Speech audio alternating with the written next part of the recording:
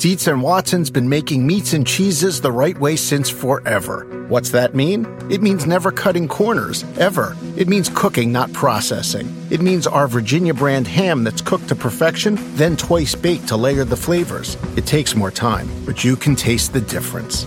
We come to work every day to do it the right way, even if it's the hard way. Because if it's not right for us, it's not right for you. Dietz and Watson, it's a family thing since 1939. This is the story of the one. As head of maintenance at a concert hall, he knows the show must always go on. That's why he works behind the scenes, ensuring every light is working, the HVAC is humming, and his facility shines. With Grainger's supplies and solutions for every challenge he faces, plus 24/7 customer support, his venue never misses a beat. Call quickgrainger.com or just stop by. Grainger, for the ones who get it done. This episode is brought to you by Progressive. Most of you aren't just listening right now, you're multitasking. But what if you could also be saving money by switching to Progressive? Drivers who save by switching save nearly $750 on average, and auto customers qualify for an average of 7 discounts. So multitask right now. Get your quote now at Progressive.com.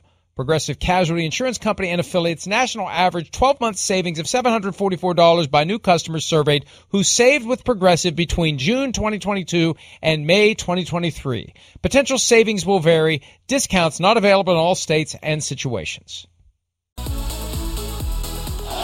Shotgun snap, Murray from his end zone. Looking.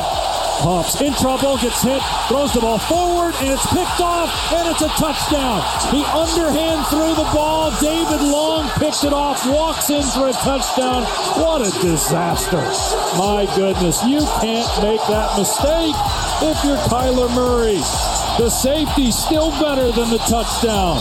Wow. Wow, indeed. When did the Cardinals trade for Carson Wentz? Good morning. Seriously. That was unwarranted. Right. No, it was accurate. a shot. Or was that the same end zone Matthew Stafford threw that crazy interception against the Tennessee Titans? Maybe that end zone's cursed there. That was a bad one. Is a problem. We need to flag that end zone for the Super Bowl that's coming up in just a few weeks. You're right. It makes you stay do away dumb from that end stay zone. Away. Right. Yeah. Snap goes over Peyton Manning's shoulder in an end zone like that in a Super Bowl. You just never know what's going to happen. And in the NFL, you never know what's going to happen. We thought we would have a closely matched game. We hoped we would have an exciting back-and-forth contest reminiscent of the one we saw on a Monday night between these two teams late in the regular season. We didn't get it. Ooh. Didn't deliver. The Rams were ready. The Cardinals were not. It was that simple. Start to finish. The Rams were ready.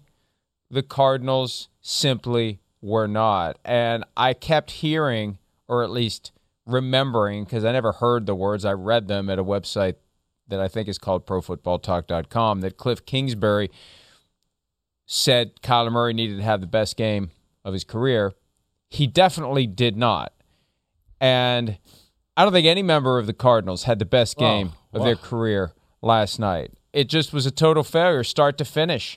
A complete squandering of that 10-2 record, and now the Cardinals are out and the Rams advance. And, Chris, once we saw the bracket for next weekend and that we're going to have Rams or Cardinals at the Buccaneers, my first reaction was, give me the Rams and the Bucs. That's a better I game. hear you. I just, the Cardinals, whatever magic the Cardinals had, they lost it. It was gone. It was gone. And the Cowboys' win was the fluke down the stretch. They weren't ready to compete in the postseason. They shouldn't have even been in the postseason. I think there are other teams that didn't get in, like maybe the Saints if they were healthy. I hear you. Who would have put on a better show last night against the Rams and the Cardinals did. Well, yeah, and then you talk about, I think the fact that, how good were the Cowboys. Again, we hit that yesterday a little bit. It was 23-7 Niners with a wide open Brandon Ayuk going down the left sideline there to where you go, this could be blowout or really become a 3-score football game in a lot of ways. But, either way, last night showed the Cardinals, man, clueless to playoff football. I don't think they had any idea what kind of intensity or what the atmosphere was going to kind of be like on the field in that football game. The Rams obviously showed wait, we know what it's all about. Yeah, I know Matthew Stafford hasn't been there a lot, but they got a lot of guys that have got carryover and been to the playoffs, been to the Super Bowl. So that was a butt whooping. And I don't know, Mike, for me, and you tell me your thought on this. Out of all the games this weekend and all the teams in the playoffs, I just looked at, I think Saturday night with Buffalo. All right, I'll take my one team in the AFC and then my one team in the NFC last night with the Rams. That two teams that made me think differently about maybe how seriously they can contend to get to the Super Bowl, win the Super Bowl. That performance last night, and again, I know the Cardinals weren't rolling, but that was a steamroll session and dominant. And you saw confidence from Stafford. And I think you saw everything that we kind of question about their football team kind of come to a pinnacle in a good way, to where it made me sit there question in the third quarter and go, man, maybe I'm being a little harsh on the Rams and the trust not Matthew Stafford thing. And, man, maybe I'm forgetting that they were up 17-0 in the first half last week against the San Francisco 49ers, who I look at as really good. So, I don't know. They did change my thought of them a little bit here and now, going in the divisional round. I don't know if that happened for you. No, it did. And Cam Akers, to me, was the big reason why I feel differently about the team now, because when he's healthy and effective and both boxes can indeed be checked, that takes some of the heat off of Matthew Stafford. I was stunned last night when I saw that he had the highest single-game passer rating for any Rams quarterback in a single game in their postseason history, besting the likes of Norm Van Brocklin and Kurt Warner with 154.5. Yeah. But he only threw the ball 17 times. Right? Isn't that 17 crazy? passes, 38 runs. Actually, 18 passes because OBJ had one. But 18 total passes, 38 total runs for the Rams. That's the kind of balance they need. So you take the heat off of Stafford. Like, Stafford, I think, plays better when the heat's not on him. And they can say and whatever they want to say. When Stafford's asked about it, I don't feel the pressure. You know, what's he going to say? Yeah, I'm urinating down my leg, as you even mentioned the possibility of the pressure this weekend. He's never going to admit it. Who cares if he admits it? Our eyes show it to us. He has crumbled under pressure. He has had rough patches. So what do? It's not quite the full-blown Jimmy G experience, because Stafford is a much better passer and a much better overall quarterback, but you take just enough off of his plate, just enough, and he was a completely different quarterback than what we'd seen down the stretch. Well, I agree with you in a lot of ways. There's no doubt. I mean, again, the thing about Stafford is, even in some of these moments where end of the regular season where we went, I question him, he still had, in like the biggest moments, clutch drives where you went, okay, wait, that's a little different than like the Jimmy G angle, right, that you're talking about, because you go, wait, in some of these moments he can make some plays and throws that are still special and help them win a football game. But I agree with you in the fact that, and I said this at the end of my podcast a little yesterday, like, this doesn't need to be the Matthew Stafford offense we saw early in the year, where it's like, hey, we got a new toy and we got to throw it 40 times a game and show everybody how cool this is. Now, you've said it a few times over the last 2 weeks. They just need Jared Goff plus. That's the only offense they need. They were getting to the playoffs and divisional rounds with the Jared Goff offense. It doesn't need to change a whole lot. The quarterback underneath the center changes that offense enough. And the fact that, like we saw last night, you said it, not a lot of pressure on him. But within the 13 completions, game-changing, game-controlling type of completions, flip the field position. 2 of them on the same drive, boom, we're down on the 5-yard line, we're going to score a touchdown. When you look at that, that's to me what the other thing that pops out. You're right, efficient, didn't ask him to do too much. Defense was smothering. We ran the football, but 13 completions for 202 yards and another big completion called back as a holding to Odell Beckham Jr. And I think that's where they're effective and scary, because there's an explosive play element now that will scare a defense off that play action in the run game with the style of football I think we're talking about here. Got his first playoff win after 185 NFL starts. That is a record weight. So patience, a virtue for Matthew Stafford. And it was just incredible. 17 pass attempts, the fewest he's ever had in a game that he didn't leave due to injury. So shows you. It worked out well. And, I think of Jimmy G and I think of Matthew Stafford. They both have a range, but the difference is the high end of Stafford's is much better and the low end is much better, if that makes any sense. It Jimmy does. G's is more like this. Stafford is more like this. Yeah, You are I going to hear get you. some dips if you overdo it with Right. him, but you've got a high-end output potentially that Garoppolo can't come close to. With Garoppolo, the best case scenario is just run the offense as it's expected. We're not hoping that you make any Special plays. out of this world throws. Right, Just right. don't screw it up. With Stafford, it's like, hey, this guy can go seize the brass ring. He may trip and fall on the way, but and yeah, you have to take the Rams seriously. Now, all that said, Right. as long as they can avoid going to Green Bay. Now, and they still have to deal with Tampa Bay first. Who the hell knows? They beat the Bucs way back in Week 3. And last Different year. world. Yeah. Different world, different Right. time. But they got to get past them. You got a guy with one playoff win going in to take on Tom Brady, who's got a lot more than one, something in the 30s, right? 34, 35 playoff wins. Think about that. 2 seasons of regular season football insane. just in the playoff victories that the guy has had. So we'll have a lot of time to get ready for that game. That one is going to be fun. I'm glad we got that one. Look, let me just throw a little dirt on the 6 games of Super Wildcard Weekend as well. Can we put the graphic up with the scores again? I enjoyed the games, but good Lord, home field advantage is back. The home teams went 5-1, and it was blowout city last night, Saturday night, Sunday night, Sunday afternoon, the early game. 4 of the 6 games, snoozers, 2 lead changes all weekend long, Pete tells me. And I saw a stat last night that there hasn't been a fourth quarter lead change in a postseason game since the Chiefs-49ers Super Bowl. That's crazy. In February of 2019 or 2020 it would have been, back before the world turned upside down. But look, you got the 49ers game. That was a 6-point game and should have been, it was 16 points. And then you got the Bengals-Raiders. The first one was a 7-point game. The rest of them just not. And I see 31-15 Bucs-Eagles. It wasn't that close. Oh, come on. It wasn't Come that on. close. Yeah, no doubt. I mean, they were sipping pina coladas late in the third quarter, just hanging out. Like that game was caught in the over. rain. Right. They were just working on their tan and going, okay, like let's just stay in a little football shape here. I mean, I think you make the point. The cream rose to the top this weekend.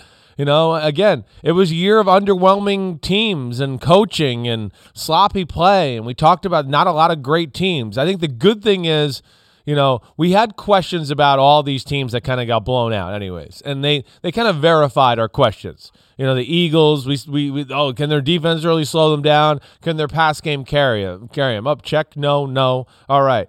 Patriots, defense isn't as dominant. Can Mac Jones and them really keep up with that type of, okay, they can't do it. So that issues, they all got, the flaws came out. The Steelers, we know those issues. You talked about the Cardinals a lot over the last 3 or 4 weeks, limping in the playoffs, and they've lost it. Yes, they answered that question last night. At least we got the best 8.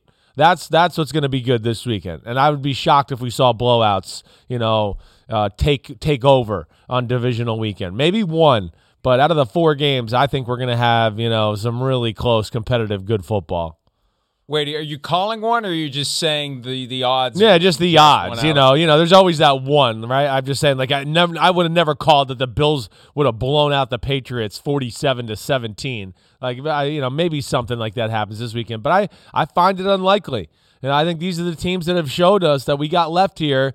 That they're kind of been the consistent football teams for the most part of the year.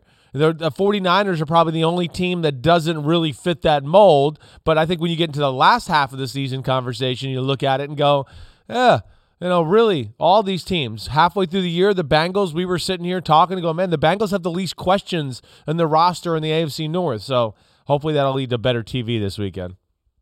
Yeah, it's Bengals at Titans, it's Bills at Chiefs, it's Rams at Bucks, and 49ers at Packers. Look, what's the game you're most excited for just right now, just right off the bat? Like, what's the one?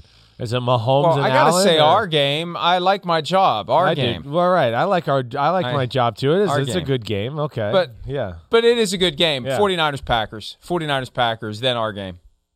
I think so too. Although Bills Chiefs, I know. I can make the argument for all of them. Right. I'm looking forward to all of them. I know. Give me all of them. They're good. Inject them all into my veins. Yes. But yeah, it's this weekend, I really thought we'd have a better payoff. So hopefully divisional round weekend will make up for a wild card weekend that wasn't nearly as wild as the name would suggest. It was more like, I don't know, something other than wild card weekend. And it's even super wild card weekend. We have to drop the super. It's more like restrained card weekend, I think. Predictable card weekend, I don't know. But the Cardinals had a lot to do with what happened last night. And look, I want to say this before we get into it. Kyler Murray was just not good. Oh, my gosh. And let's hear from Cliff Kingsbury and J.J. Watt on the Cardinals wrapping up a season that started 10-2 and disintegrated into 1-5 down the stretch. Yeah, we just got to keep looking at it, keep trying to find new ways to improve later on in the season, whatever that may be. That's definitely a priority this offseason. It was a massive failure. I mean, from what we were capable of doing and from what we showed we can do to today, there's no other way to describe it than as a failure. We didn't do what we were supposed to do. We started the season great and we finished the season terrible. So it is what it is.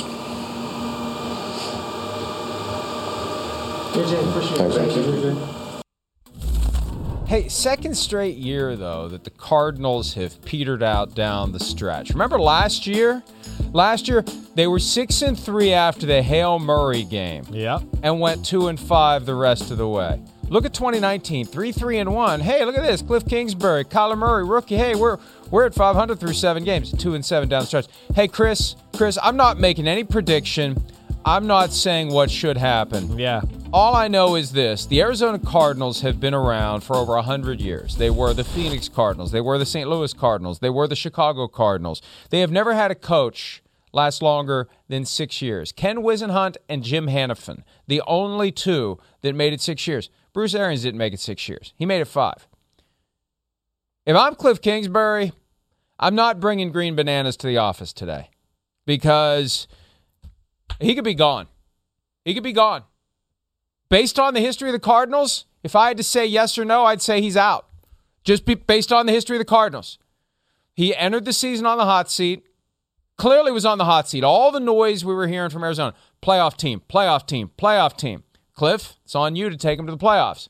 Well, he did, but he limped badly down the stretch and got his ass blown off the field by a division rival in a spot where they had won earlier in the year. And last year and the year before, got his ass kicked every time he played the Rams. It will not surprise me. They squandered the first 3 years of Kyler Murray's career when they had him on the wage-controlled salary under the CBA. Now they're going to have to pay him, although he didn't do much to make a case for a big contract last night for himself. But the years are over of having Kyler Murray the honeymoon on the cheap, unless you can convince him to wait another year like not that the Browns convinced Baker Mayfield, they just didn't sign him. And the Ravens and Lamar Jackson, that's a different dynamic altogether because they just couldn't get together on a contract. But the Josh Allen thing, if that happens after 3 seasons, well, you're going to have to come up with some other ways to keep some of your star players around or pay other star players because more money's going to your quarterback now. So, look, again, we're just here to analyze the situation and inform people and prepare them for the things that may happen. Don't be surprised if Cliff Kingsbury gets fired today or tomorrow or Thursday. I don't know, however many days they have to evaluate. And this will be a real evaluation, not the fake, phony Texans. Let's just wait 4 days so it looks like we actually did an evaluation. This would be a real evaluation. The end result very well could be they're looking for a new coach. I don't know if you want to look for a new coach when there's already 8 jobs open, but it's a pretty attractive job because you have Kyler Murray. No doubt. Yeah, no doubt. A lot jumps out to me. First off, he looked like a coach to me in the post-game press conference that was a little scared and had like the deer in the headlights. Like, I don't know what might happen now with the way we just played a football game there in the playoffs and the way we collapsed at the end. You know, I didn't. It was a shell shock. Even you could see it in that question. There's a few other ones too where I feel like he couldn't even answer it because he couldn't even come up with like just a a forceful answer to really nail down the point he wanted to. I would not be shocked, Mike, like you said, if it was 2 days from now and they said Cliff Kingsbury was fired. I certainly think the hot seat conversation is going to go on here for the next few days. Yeah, I mean, you said it. Late season collapses.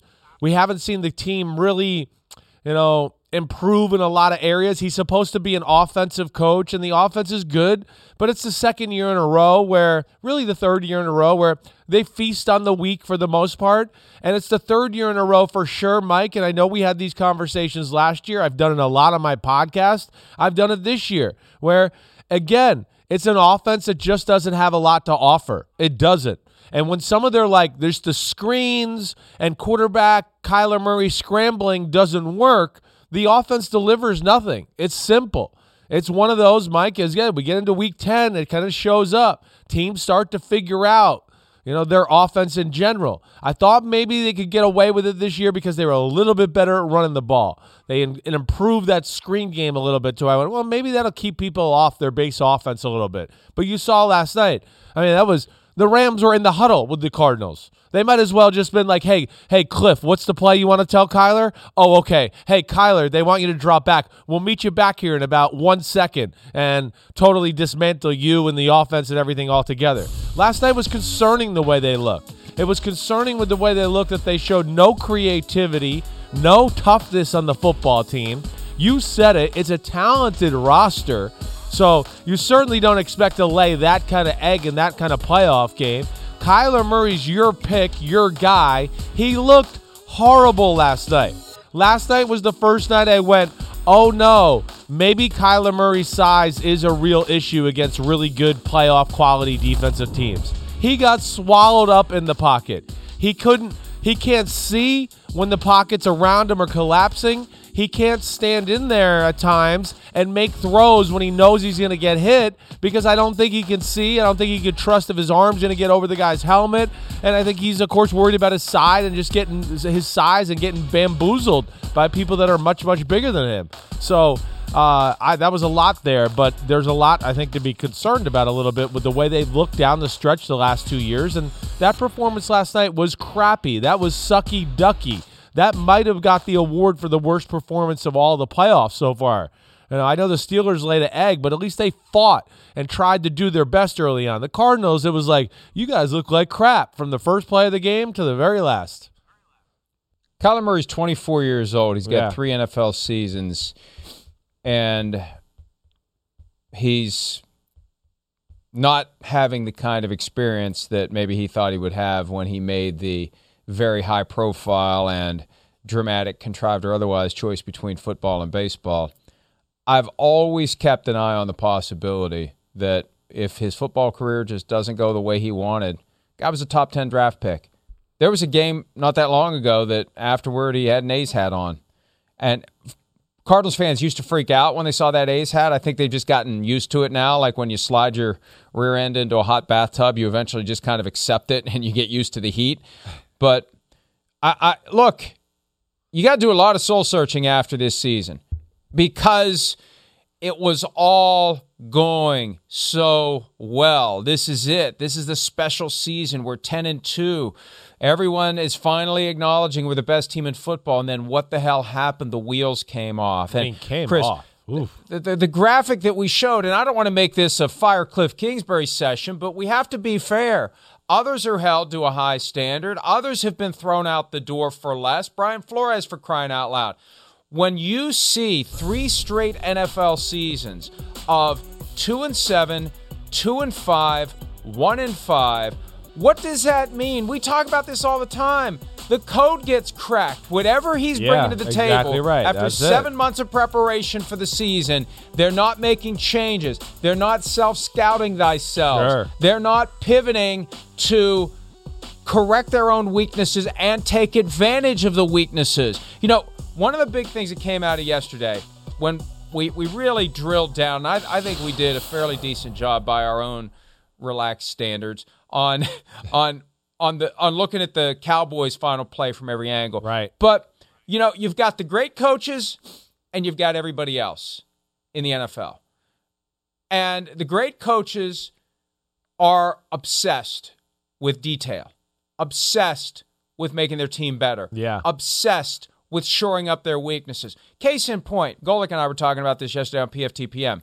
The Larry Fitzgerald move that we saw throughout his career of hustling the ball to the center, to the official, right, when clock is ticking. You know, the best coaches in the NFL see that, and what do? They incorporate that. They tell their approach. team, hey, look at this guy. Look what he's doing. Here's the video of it. Look what he does every time in the 2-minute drill. We got to do this. Yes, no doubt. And if you're going to put all eggs on that play, if this is what your season is going to come down to, and that's the level of detail. You know, I was bouncing this off some people yesterday. I don't want to make this about the Cowboys, but my point is detail, obsession with detail. Right. Detail. Let's pronounce it every way that we possibly can. But we're getting into too much detail about how to pronounce the word detail. You know, just get the hell out of the way of the official was one of the things I heard from somebody who, you know, is pretty adept at these things. Just get the hell out of the way of the official. Yeah. That's the most important part of the play. Get out of the way. You need to know. And, you know, you need to practice it. And another thing Golic and I were talking about last night, the idea that, you know, it can't all be on the coach. At some point, Peyton Manning has to show up and say, hey, we need to do this better. Hey, we need to do that better. Hey, maybe we should have an umpire simulated on this play so we can practice it better and be ready for the actual game situation. It can't always be only the coach, but the best coaches are obsessed with detail. And to get back to Cliff Kingsbury, you see that record down the stretch in 3 NFL seasons. Yeah. I don't see it. Code crack. I don't see the growth. You said it. It's regression. It is. It's regression. Yeah. His code is getting cracked, and he ain't cracking anybody else's code. I think that's a fair way to say it. You know, again, you go, well, 6 out of the last 9 football games they lose. You know, offensively really fell apart. You know, got dominated in some games. That's what I think is concerning too. You know, whether you look back at like, hey, the Carolina Panthers coming to town in the Cam Newton game and dominating that football game, or you can go with like, again, Detroit, the way that looked. I mean, the winless Detroit Lions just absolutely stomped on Arizona that weekend. I mean, that's where the Colts, with all the injuries and COVID issues they had on, what was that, Christmas night, right? Yes. All those issues. On the road, nonetheless, they outplay Arizona. It's the optics of it that are not going to look good too. And then you add on a Week 18, hey, wait, if we win this game, we could have a home playoff game and win the division, and they lay an egg to a team that's playing for nothing in the Seattle Seahawks, and the Seahawks kind of have their way with them throughout the football game. And then last night, oh, okay, fine, hey, we still got in the playoffs. Hey, we're limping in there. We can kind of salvage this bad end of the season if we can just pull off a win, or at least look good tonight. And, I mean, it just was at no point. I mean, really, it was first drive of the football game. Rams down, or, you know, early on, Rams down the field, touchdown, and Arizona just lived on their side of the field, could never flip field position, and never gave you a sense, really, you know, after the first drive or two where you went, oh, it's close, they'll find something, they'll get something. I mean, there was no light at the end of the tunnel in any way.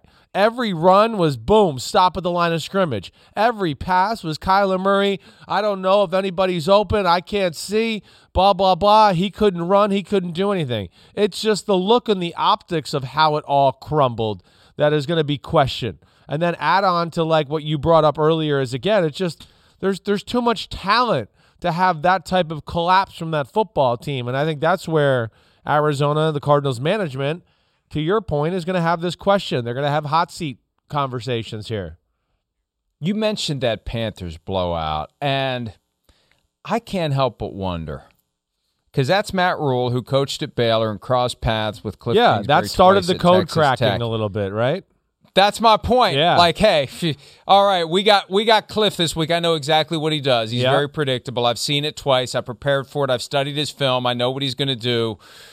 And look, let's be fair.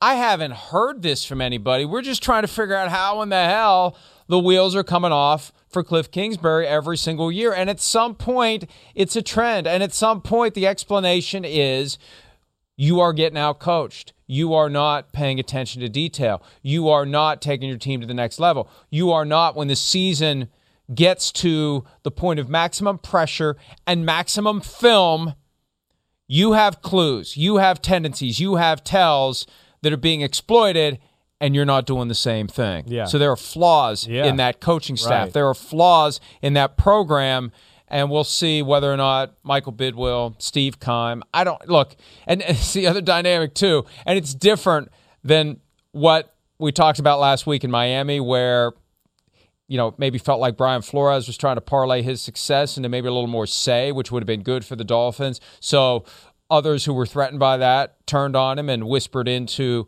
the ears of Stephen Ross to get Flores out of there. But Michael Bidwell's sitting in that suite every game, not with Cliff Kingsbury. He's sitting there with Steve Keim, the guy who built the team. Yeah. I don't know. And I don't know what they're saying, but I know what I'd be saying if I built that team. Man, we got some good players out there. I don't know what the hell's going on. I don't know why they're not deploying these good players better than they are. Now, I will say, without DeAndre Hopkins, that makes it a challenge, but at the same time, look, you got a great quarterback. We saw them collapse with Hopkins last year. It didn't matter. At the end of last year, we broke down games at the end of last year, and Pete, he's back in the studio here today. He'd tell you, how many times did we show a chart of DeAndre Hopkins' routes last year and go, look, he ran 3 routes in the football game. They dropped back 44 times. He was in the same spot. He ran a hitch, a go, and a 10-yard out, and that's all he did. And I think that speaks a little bit to what you're talking about here too.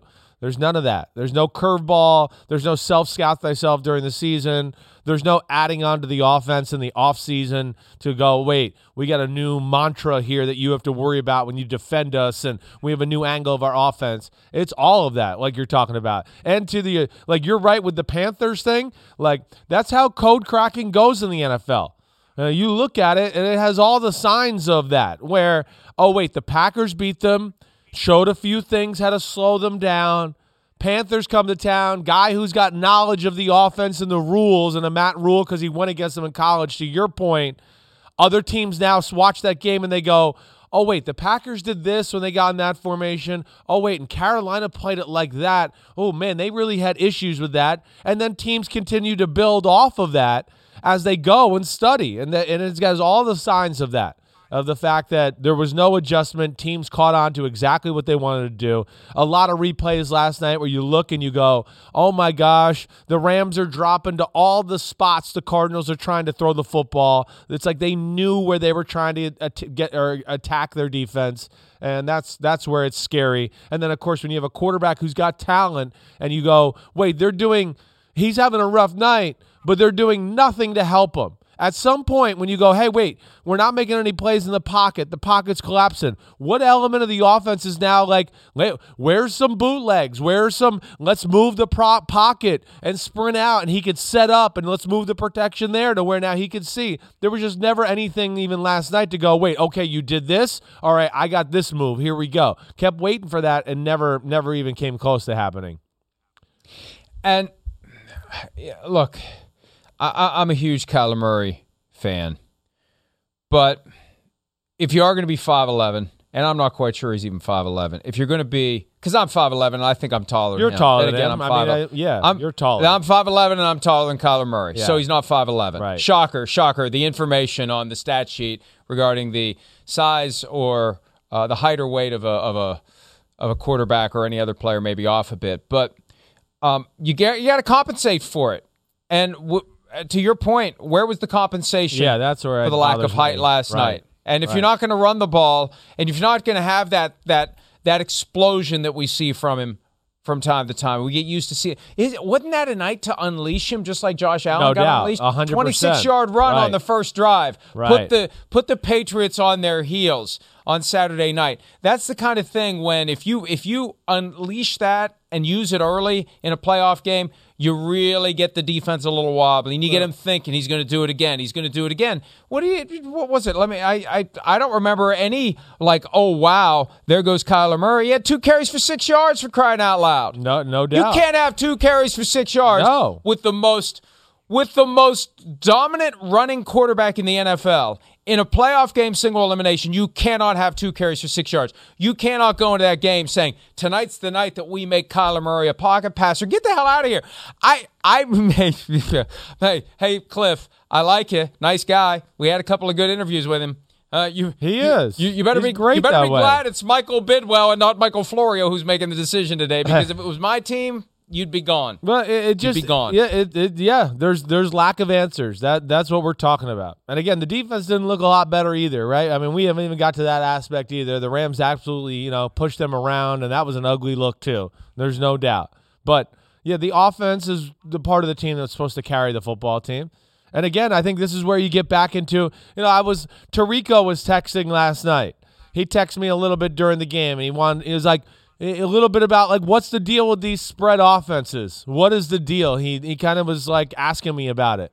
Like, we're gonna get to the divisional round, and all these spread offense, running quarterback type of offenses, and none of them are here. And to me, it gets all to what we're talking about. It's too simple. Underneath the center, in the shotgun, it's, doing this, and it's limited run plays. The back's offset to one side. It's like you're either running inside zone or they pull a guard, and the guy's not even running downhill, the running back, because he's running horizontal to the line of scrimmage. The pass games have nothing to offer because the pass game's totally predicated on this college premises of, wait, I have an awesome athlete at quarterback, and as long as we run the ball a little bit, it'll be really simple on the outside to throw the ball against all these looks. And we see with all these offenses, none of them work. The only ones that are somewhat spread-like, right, are people who could go, well, what about the Chiefs or what about the Bills? Yeah, but they're based in NFL principles. Andy Reid coming through the NFL, Brian Daboll too, and now they've sprinkled some spread stuff on top of their NFL basic offense. So it gives them that look. But these offenses, listen, I question them. It's every year we talk about it. The running quarterback, the spread offense, all that, and every year we get to the Final Four and the quarterbacks that are in it are the ones who can stand in the pocket and make throws. Or we get to the Super Bowl and it's about the guys who can stand in the pocket and make throws and run the ball a little bit that way. And that's where I just question these offenses. There's just lack of questions and, answers and diversity and creativity with it. And you saw all those issues kind of, come to a pinnacle last night. Pete has mentioned in my ear on a couple of occasions while we've been discussing the coaching flaws with the Arizona Cardinals, something that I think deserves to be mentioned. Steve Keim has been the general manager of that team since 2013. He's been with the Cardinals since 1999 in a variety of capacities, worked his way up the ranks. Hired Bruce Arians, although I don't know how much of that was hiring by Steve Keim. I think the team hired Keim and Arians at the same time. I don't think Keim was given the traditional GM keys to the car. You go hire the coach. Regardless, he's been there for Arians. He was there for Steve Wilks, if you remember that one season of 3-13 football that opened the door for Cliff Kingsbury and Kyler Murray as well. They earned the number 1 pick in the draft thanks to the failed hiring of Steve Wilks. And now Cliff Kingsbury, 24-24-1 through 3 seasons. Should Keim be around for a 4th head coach? That would defy the usual general manager life cycle to actually be there for 4 coaches, although I still believe that the first one wasn't really a Keim hire. Even if it wasn't, do you get 3? Or were all your eggs in the Cliff Kingsbury basket? That's a fair question. Now, he's been there so long, and I think he's so tied to Michael Bidwell that it's going to be hard for Bidwell to uncouple from Keim, but that's a separate conversation for Bidwell to have with somebody other than Keim. If I am going to make changes, how high up the ladder do I go? I have a hard time sitting here and looking at Steve Keim and looking at him and blaming him. I know he's of course influential in the hiring of Cliff Kingsbury, and if ownership isn't happy about that, then of course Steve Keim deserves some of the blame there too, no doubt about it. But hey, they built, they built something with Bruce Arians. Again. They were competitive. They were a good football team. This is the Arizona Cardinals. They don't have a long-standing tradition of domination or being consistently good in the NFL. They've done that. They had the Steve Wilkes year, right, which was a disaster. Kingsbury comes along. Hey, they're trying something new. They're relevant. The product on the field is like, there's a lot of good. I'm sorry. I'm choking. I don't know what happened here. Excuse me. But like that to me is where I go, I mean, let's look at it, Mike. He's done everything to put people on the field, in my opinion, to go, there's a lot of positives. I mean, again, they've tried to get the offensive line right. Some of it is good through the draft. Trading for Rodney Hudson, trade for Zach Ertz, got DeAndre Hopkins, have A.J. Green, drafted Christian Kirk and Rondale Moore, Chase Edmonds there, drafted him, got a James Conner. Defensively, the Budda Bakers, the Chandler Jones, they got a lot of good players on their team. It's not perfect, but I have a hard time looking at Steve Keim and going, man, he's really messed this up and that roster's crappy. When you look at what they did in the offseason, it's kind of like LA Rams light. It is a little, right? Right. They're splashing the pot with some star players, which makes it even more difficult to process. If you're Michael Bidwell, if you're a Cardinals fan, if you're anybody that's invested in any way in this team, to understand how we went from 10-2 to 1-5. And that's what Bidwell needs to do over these next few days, the true evaluation, not the phony Houston Texans. Let's just wait 4 days so people think we actually evaluated David Culley, even though we hired him to fire him a year ago. This is a real evaluation. Why do we keep falling apart? How is this happening? And see, the problem is when you own a team, it's not like you can call another owner up and start seeking out advice. Not that they would hang the phone up on you, or not that they would even lie to you. There's a pride among the oligarchs. There's a hubris among them that keeps them from ever showing any weakness, any flaw, any imperfection. You're not going to have Michael Bidwell calling up one of his peers/competitors asking for advice on how to properly evaluate a coach. Yeah. That's just another aspect of the NFL that I love, because there's so much expertise out there, but you can't take advantage of it lest you be perceived an incompetent. So he's going to have to figure this out. And he's a smart guy. He needs to ask the right questions, and he needs to search for the right answers. But I think the topics are obvious. We have an issue here.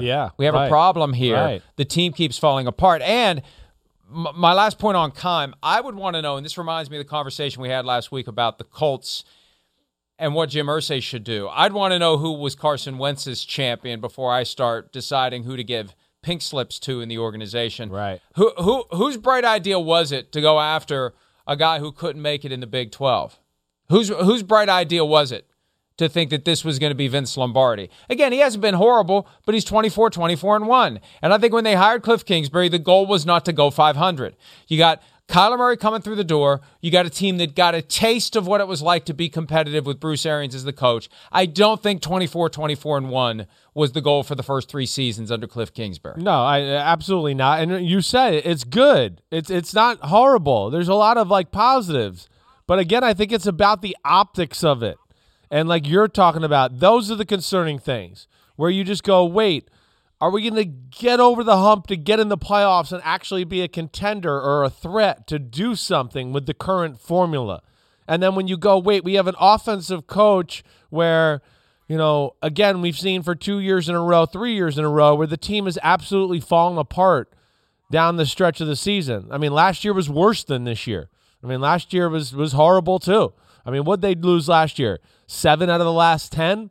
And beat some crappy football teams other than the Bills. I think it was the Eagles and the Giants last year that they took advantage of late in the year. It's that. It's the way it's looked. And then you're supposed to be an offensive coach, and your offense just completely fizzles out down the stretch. That's where it's going to be. That's where it's tough on Cliff Kingsbury. And that's where he's going to have questions from ownership and Keim and all the people that are evaluating this, is that aspect. That's supposed to be the bread and butter. We got all these weapons and draft picks and all this money, and yet that's what we got last night. Barely over 100 yards throwing the football. can't run the ball at all, show zero toughness in moving the line of scrimmage, just get bullied from the get-go.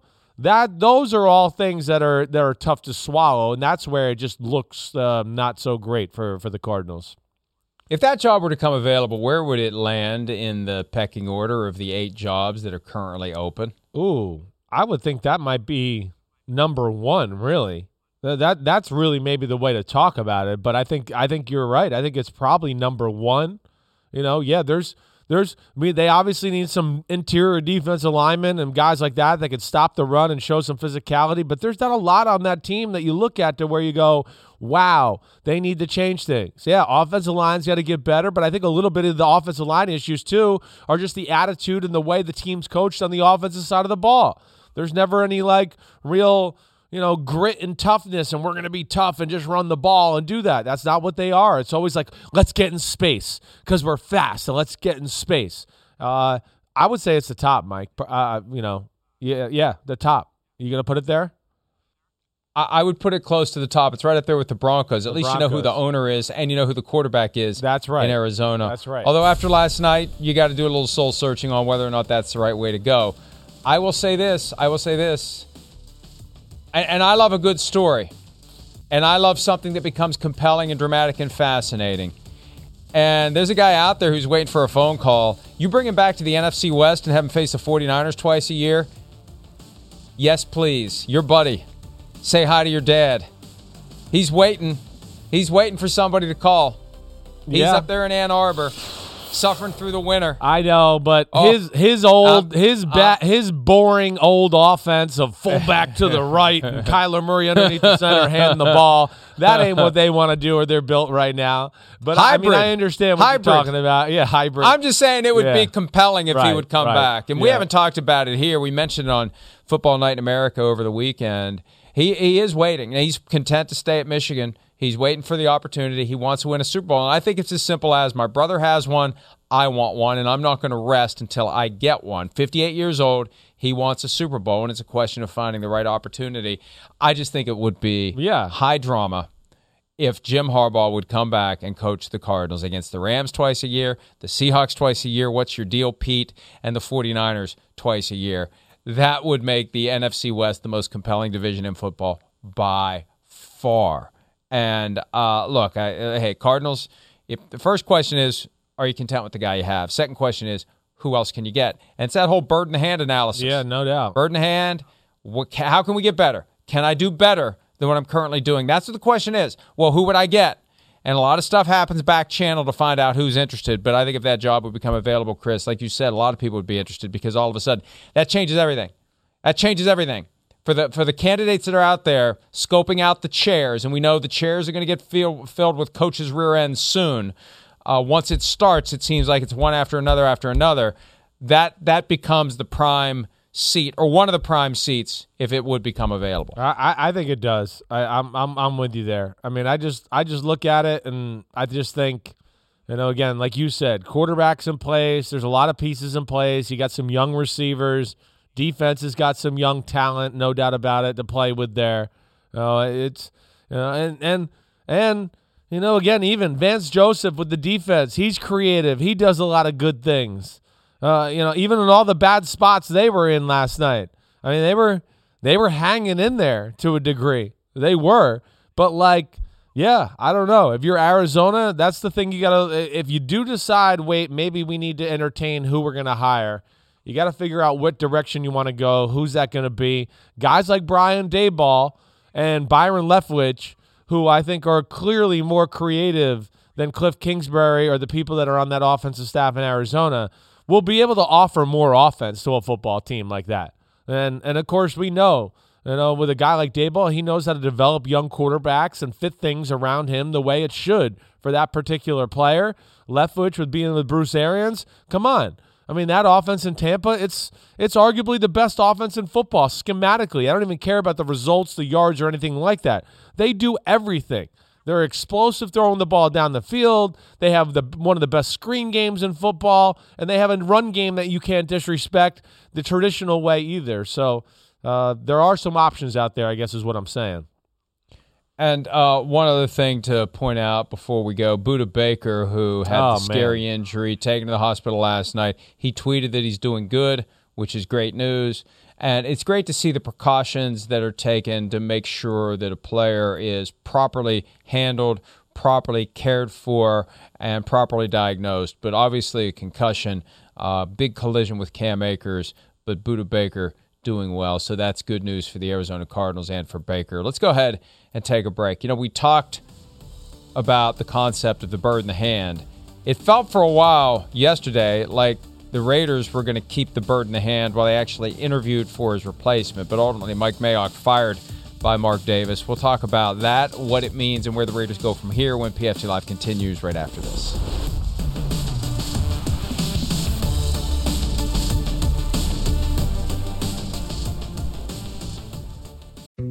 Dietz & Watson's been making meats and cheeses the right way since forever. What's that mean? It means never cutting corners, ever. It means cooking, not processing. It means our Virginia brand ham that's cooked to perfection, then twice baked to layer the flavors. It takes more time, but you can taste the difference.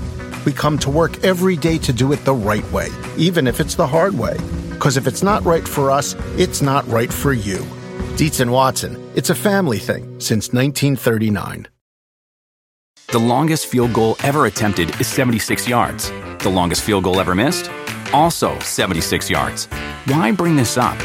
Because knowing your limits matters, both when you're kicking a field goal and when you gamble.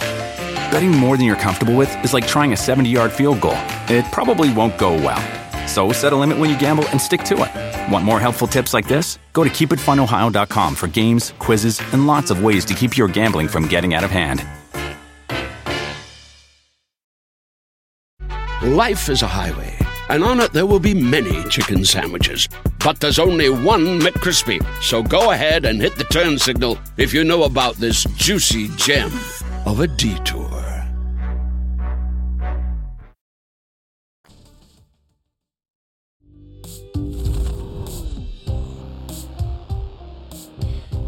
Mike Mayock, general manager of the Las Vegas Raiders for the last 3 seasons, was relieved of his duties late Monday afternoon. Right around 6 p.m. Eastern time, the news hit. More than an hour after reports emerged from NFL media that the Raiders had requested permission to interview Patriots executive Dave Ziegler and Colts assistant GM Ed Dodds, which is as back-assward as you can be, and it was a horrible look for Mark Davis. Horrible look. I'm sorry, I'm not going to mince words here. That's a bullcrap move to allow any evidence to get out that you are requesting to interview general manager candidates without announcing. I don't care if Mike Mayock knew about it privately. It is a public embarrassment to him to have people like us and fans wondering what in the hell is going on. They got a general manager. They're requesting permission to interview candidates for a general manager job that isn't open. What in the wide world of sports is happening? That's a bad look. That's an embarrassment for the Raiders organization, and that's directly on Mark Davis. Yeah, it is. It's not a good look. It's certainly not. I mean, it's just, you said it. It's unprofessional. It's for a guy, especially in Mike Mayock, again, who's gone through a lot and was a big part, I think, of steadying the ship there a little bit as far as some of the emotional things that team had to go through. It wasn't the easiest of situations, but you're right. That was below the belt. There's no doubt about that. I mean, first thing I thought of when I saw it, I started looking through Pro Football Talk going, did I miss a headline that they already let go of Mayock when I first saw that stuff? And I was looking around really all the sports websites going, did I miss this? And then, of course, about an hour and a half later when I'm back on the computer and checking things out again, I saw that they released him. But, yeah, that's backwards for sure. Totally backwards. And Mayock got the job similar to the way that John Lynch got the job in San Francisco 5 years ago, if it's already been 5 years. Has it been 5 years? My God, it's been 5 years. Has it been 5 or 4? How many years have they been there? Is this 4? For the Raiders and Shanahan. How long Shanahan been in San Francisco? This is 5. This is 4. Oh, this is 5. Wow. I think it's 5. 5. Yeah. 5. All right, thank you. We should have checked our timeline ahead of time. I didn't know I was going to go this route, though, or I would have. when you give the coach all the power, Yeah. you limit your universe of general managers, because if you can't offer final say over the roster, if you can't offer final say over the draft, you can't pluck someone who is an executive under contract with another team absent the permission of the team. Not many of the teams are going to say, go ahead and take our guy, even though it's basically a lateral move. That was a problem for Shanahan. That's why he listened to Lynch when Lynch all of a sudden decides, hey, I'm going to be the next guy to go from the broadcast booth straight to the GM chair. And for the most part, it's worked. Mayock was the hand-picked table setter for Gruden when Gruden was clearly in charge. Even though he never owned it the way he should have publicly, he was clearly in charge. Yeah. He needed someone to set the table, and that became Mayock. And I think there would probably be, Chris, different opinions on how much of these picks that haven't worked out over the last 3 years were Mayock and how many were Gruden pulling his trump card saying, this is my team. This is who I want. This is who we're taking. That's why it's a hard thing to like evaluate and make Mike Mayock. It is, or hard to like sit here and go, well, I understand it. Yeah, I understand it at a base level when you look at it and you go, again, out of all the teams in the playoffs, in my opinion, the Raiders are the least talented team. I mean, really. Again, who are we talking about that are necessarily like blue chip players on the Raiders where we go, oh, man, and that one unit they got, whoa, watch out. So you want to blame Mike Mayock because he has the GM, phrase in front of his name, but the point you make is real where I go, I don't know. I mean, was he just, like you're saying, setting the table and then Gruden was making the pick? I don't know how that went down or how they divvied the power there, but that certainly is a part of like our job and we don't know. But all we do know is that, yeah, it's a team that Mayock's been there for 3 years, and I don't come away going, oh, wow, like the future is so bright, or wow, they're so talented. There's been some good picks, but man, there's been a lot of underwhelming. They had all those picks from the Khalil Mack trade and all that. That was supposed to rebuild the team, and it's kind of been, meh. It's good, but so they haven't excited the fan base that way. But I think that's the $1 million question. And the thing I keep going back to, Mike, even with all this, is like, all right, despite all these things we're talking about, is it Gruden, is it Mayock? Well, one thing we do is we go, wait, it's a good team, but there's nothing great on it. And that, to me, bolsters more of the argument for Rich Bisaccia to go, he should be the head coach. Look, I mean, all the issues he had to deal with, your team's not that overly talented, and the way they finish the season and then go into the playoffs and have a chance to win or tie that game and send it into overtime, he wasn't exactly coaching a team that's sitting there, you're going, oh, wow, they're a talented, really good football playoff team. No, there was questions about them. We were all going, damn, the Raiders got in the playoffs. That was kind of a miracle, I think, the way we looked at it in a lot of ways. Yeah, absolutely. I mean, that's the reality here. After Gruden left, and we know what happened, we know how it happened, and we know what the consequences were, Mayock helped stabilize things. Yeah. Rich Bisaccia helped stabilize things. They worked and climbed and fought and got to the playoffs and lost by only 7 points against a Bengals team that seems more than 7 points better than the Raiders. So that's right. That's why I was even a little more pissed yesterday to see the word get out of the candidates to be interviewed before it was announced that Mike Mayock wouldn't be back. That's just a horrible, horrible look, and it shows zero gratitude for a guy who had to deal with a lot of S-T over the final few months of the season and still helped the team get to the playoffs. Now, Bisaccia had more to do with it. What does a general manager really do during the season other than churn the bottom of the roster? But still, you're there, you stabilize, you lead, you assist, you serve, and you help the organization through one of its darkest times of the last generation, if not longer than that. It just feels like Mark Davis didn't show the right gratitude toward Mike Mayock by creating this bizarre spectacle that played out in real time for an hour yesterday where we're saying, why are they interviewing general manager candidates when they have a general manager? Now, they technically don't have a coach because Rich Bisaccia's time as the interim coach ended when the season ended. there's been a push from within the organization, specifically the locker room, for Bisaccia to get the job. Here's a little bit of Bisaccia from yesterday before Mayock was fired, because, Chris, I don't think Mayock getting fired is good news for Bisaccia, but let's hear from Bisaccia based on his conversations with Davis. Mark and I have had some conversations. There's due process. He has to interview some other candidates, as I well know. I'm very respectful of the process, what it's supposed to look like and how it's supposed to work. And I think we'll be in constant conversation, and we'll certainly talk again before the week is over. I think we can all think that he's the right guy. I've never seen someone with the ear of the locker room, not just one player, not just one side, but everybody, you know. He's proven, that he people listen to him, and not just people, but our team listens to him. And the fact that that staff kept everything together and kept us competitive and kept us winning, finding ways to win football games, I think that's what our organization is about, right? Yeah, look, Derek Carr and the players want Rich Bisaccia, and they're not afraid to say so publicly. It puts Mark Davis in a really tough spot, because if you don't hire Bisaccia and you hire somebody else, that guy on his way through the door has extra baggage, has an extra challenge on top of everything else. And yeah, the new coach is always going to have to get the attention and the affection and the respect of the players on the way through the door.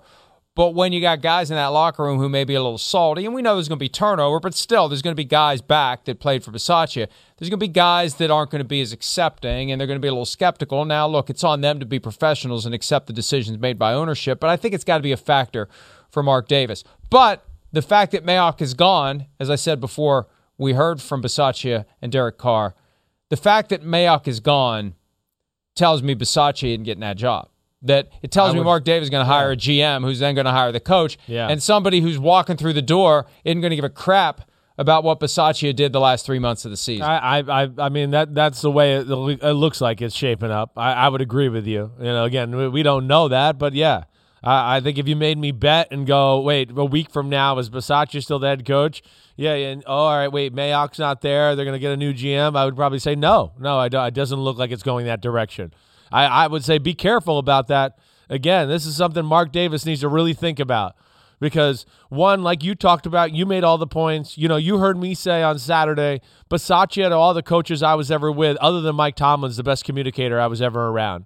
I mean, he's that kind of guy. You heard it from Derek Carr there. He's got the ear of everybody in that locker room. He has the special Midas touch with guys. He's got that way, just like a Mike Tomlin, where they can mother F you and tell you some bad things, but do it in a way where you're like, he's doing it because he cares about me and he wants me to get better. And it's not like malice or like to the point where he's just degrading me as a human being. That's where he's got a really great touch. He understands how to manage the football game. We saw that throughout down the stretch, and then adding on to that, I just look at it and go, we just talked about the roster isn't like overly talented. The positive things I look at the Raiders a little bit is the coaching staff. Olsen's a good offensive coordinator. He's a lot like Gruden. We saw they got all the answers you need to execute an offense the right way without really being that talented once again. No marquee receiver, offensive line kind of a work in progress. Defensively, not many household names or superstars.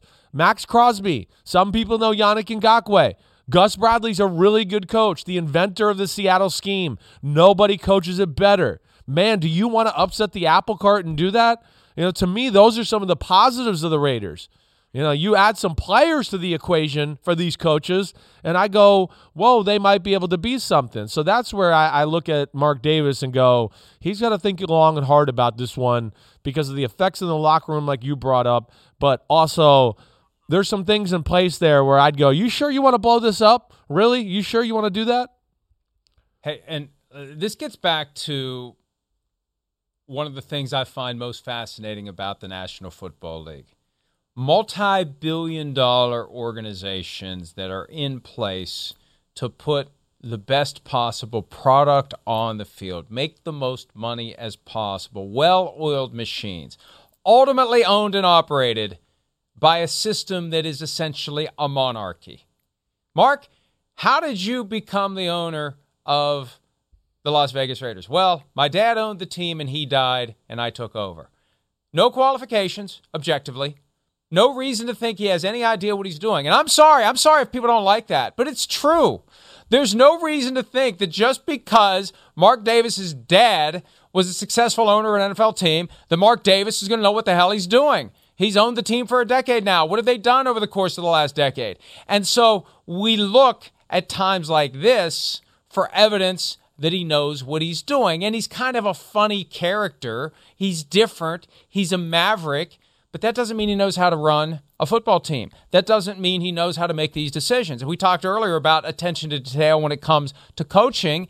Back to the window of 5 p.m. to 6 p.m. Eastern on Monday, when they're interviewing or requesting permission to interview GM candidates while they still have a GM, that is the hallmark of what we call a chicken bleep operation. It just is. And I'm sorry, Raiders fans, if you don't like it. I'm sorry, Raiders organization, if you don't like it. Don't be a chicken bleep operation, and we won't say it.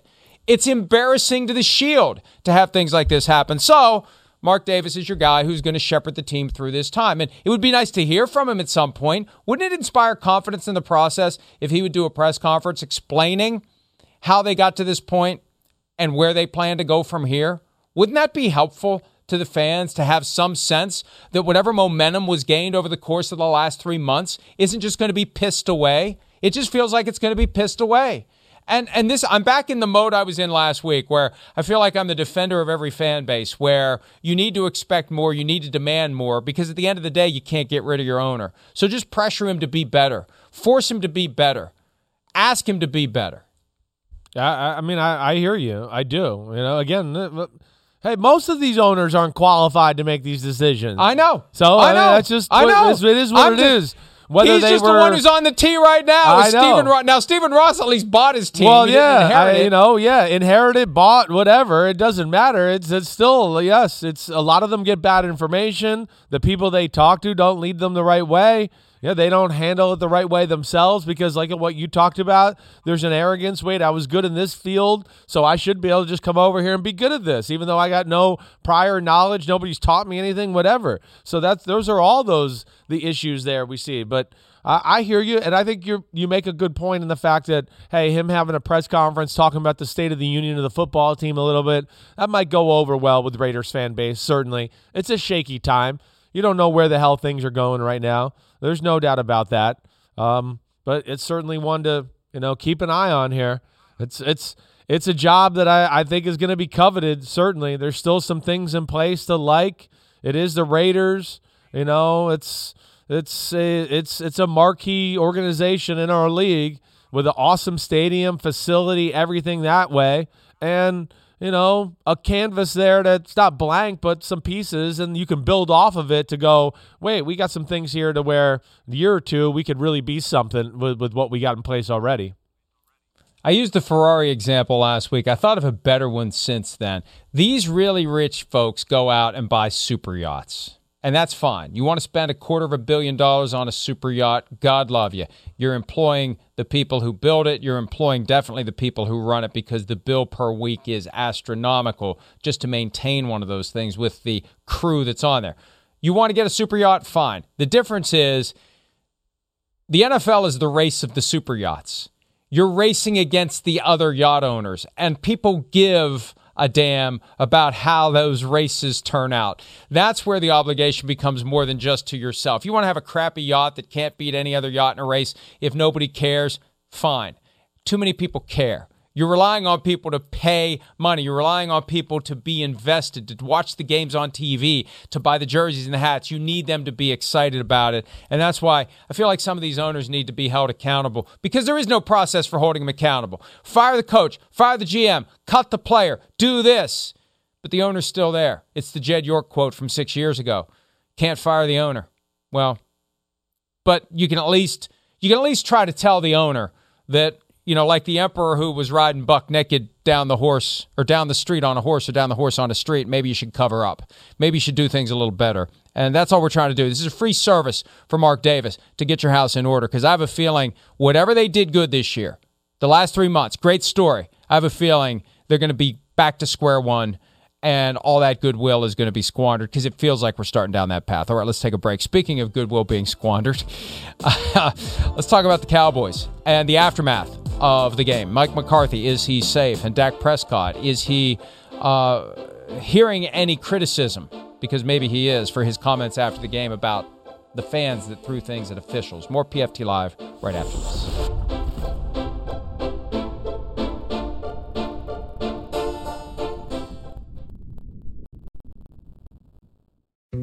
Dietz and Watson's been making meats and cheeses the right way since forever. What's that mean? It means never cutting corners, ever. It means cooking, not processing. It means our Virginia brand ham that's cooked to perfection, then twice baked to layer the flavors. It takes more time, but you can taste the difference. We come to work every day to do it the right way, even if it's the hard way. Because if it's not right for us, it's not right for you. Dietz and Watson, it's a family thing since 1939. The longest field goal ever attempted is 76 yards. The longest field goal ever missed? Also 76 yards. Why bring this up? Because knowing your limits matters, both when you're kicking a field goal and when you gamble. Betting more than you're comfortable with is like trying a 70-yard field goal. It probably won't go well. So set a limit when you gamble and stick to it. Want more helpful tips like this? Go to keepitfunohio.com for games, quizzes, and lots of ways to keep your gambling from getting out of hand.